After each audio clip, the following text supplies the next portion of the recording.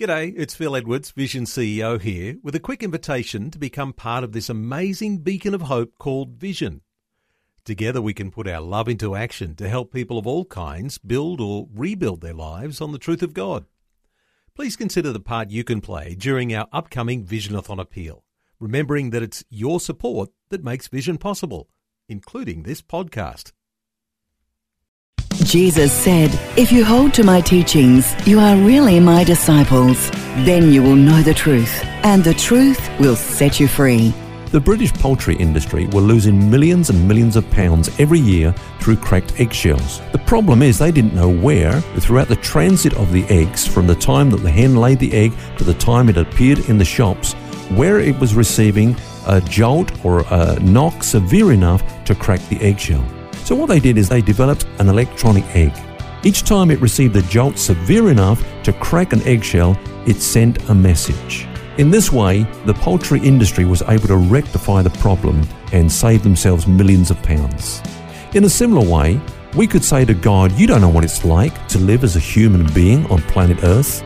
But God sent His Son, Jesus Christ, and all the way from the cradle to the cross, Jesus experienced human life in its totality. The Bible says that He was tempted and tried and tested in all points, like as we are. And now He lives as our high priest to minister grace to us in our time of need.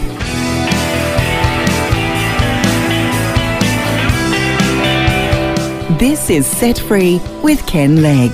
This week we're looking at the subject of rejecting rejection. Welcome, Ken. You said that God can minister effectively to the rejected, and of course that makes a whole lot of sense because He was the one who put us together in the first place. He understands how we can be restored back to wholeness, especially if you've been devastated through some experience of rejection. He knows how to do that. Yes, indeed. And Phil, it's a wonderful thing to know that the Word of God is so relevant to the needs of society today. You know, we often hear that it's outdated, etc. But really the problems of today are not fundamentally unique. And furthermore, as you and I both said, God entered into the fullness of humanity at the incarnation. You know, God was manifest in the flesh.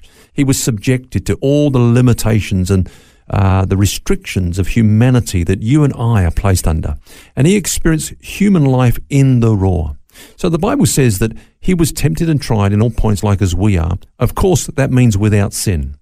But what it also means is that if He was tested and tried in all areas, that would have to include this area that we're talking about this week, which is rejection. In fact, He was rejected more than any other person. And He experienced that, of course, on our behalf so that He could understand what we experience and then go on to minister to us if we've been rejected by others, you know. And that's just so good news for all of us who've experienced some level of rejection. And I can't imagine what it was like for Jesus on the cross, suffering the rejection that He did. And I guess sometimes we tend to think that He only came to die for our sins. I don't want to detract away from that. Of course, that was the primary reason why He came to earth. But He experienced the totality of the human experience that we do as well. And maybe if we get practical for a minute, Ken, there are people suffering today as a result of things that have happened to them in the past. They can experience freedom, but how? Okay, well, we want to focus back again on Jesus. Now, I said earlier on that Jesus suffered rejection more than any other person. I think it's important for us to really know that and believe that if we're going to really look to Him as one who can identify with us in our rejection. And I would say there are at least 4 areas in which Jesus experienced rejection. First of all, of course, He was rejected by the religious authorities of the day. You know, God sent His Son into the world to be the chief cornerstone of His temple. And you would have thought that they would have welcomed Him with open arms. Exactly. But they didn't. Yeah, no, they didn't. and yet He was the chief cornerstone. Now, of course, in the Bible times, the cornerstone was a visible stone at the corner and the base of the building. So it united the two walls, you know, in the different directions. So it was the starting point, if you like, of all future construction. It dictated the direction for the rest of the building, and it was indispensable. So you need the chief cornerstone if you're going to build a building. Yeah. So to cast this aside would be to actually prevent any future building on that foundation. But the Jewish leaders did reject Jesus. Even though He was appointed by God as the chief cornerstone. The psalmist said, "The stone which the builders rejected has become the chief cornerstone. So they rejected him in the role that God sent him to fulfill in the temple. I guess, though, that if he was the chief cornerstone and they recognised that they would have had to rearrange the whole building around him, and they weren't prepared to do that. It was kind of inevitable that Jesus would have to go, I guess. That's right. All right, so who else was he rejected by? You said there's 4.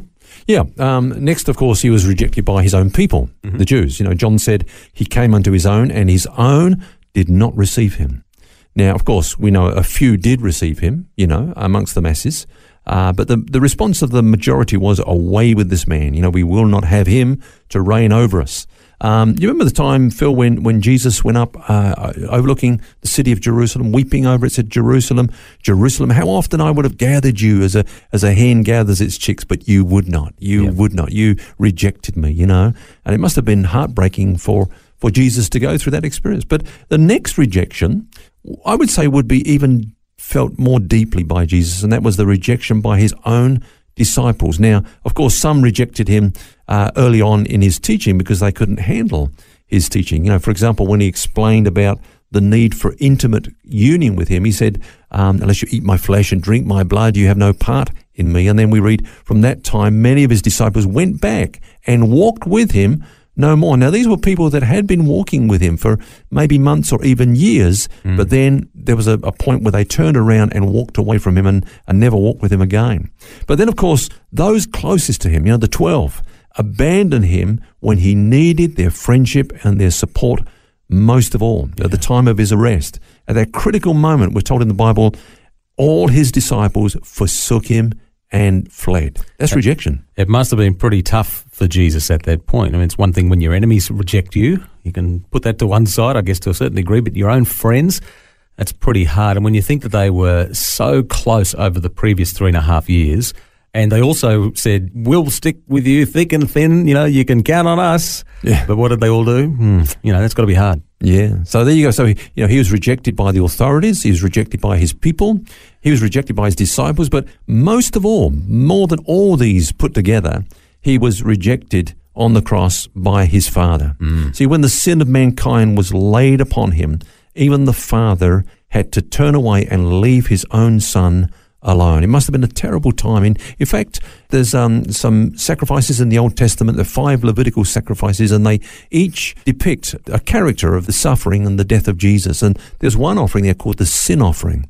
And if you look at that word, actually, Phil, it's not even the word sin offering, it's sin, because Jesus became sin for us. Now, unlike the burnt offering, which was burnt at the altar, at the tabernacle there in the middle of the camp, the sin offering was actually taken outside the camp, and it was burnt there because it represented our sin being taken outside. In other words, we should have been alienated from God, but Jesus took that alienation on our behalf. Outside the camp, that's where the lepers were. That's where anybody who was ceremoniously unclean went. That's where the criminals were taken and judged. And that's where all the refuse from the city was taken and dumped outside, because God was clean, God was holy, so that couldn't stay in the camp. And so Jesus suffered, the Bible says, outside the city. And it's a picture of this alienation that he experienced from God. And can you imagine when he cried out those words on the cross, my God, why have you forsaken me? Yeah. No wonder the Roman soldiers who were there said, surely this was the Son of God. The passion and the desperation that he must have cried out with because of that separation and rejection from his Father. And that's an important point, Phil, because there are some that teach today that Jesus was not alienated, by his Father on the cross.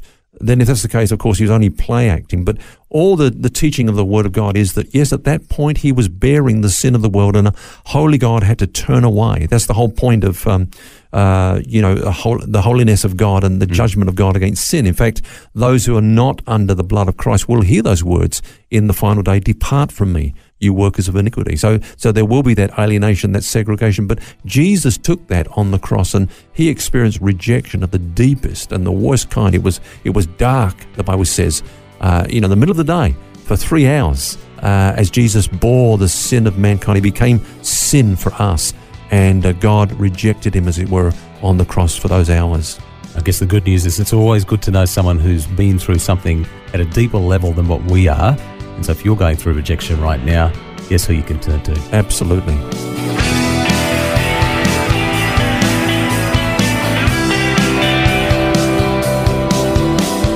Our subject this week, rejecting rejection. And we'll have more for you tomorrow. In the meantime, don't forget, you don't have to carry that baggage. God wants you to be set free. For books, DVDs, small group studies and other resources from Ken Legg, including the book What's Eating You, which features topics from today's message, visit the Vision Christian store at vision.org.au. That's vision.org.au.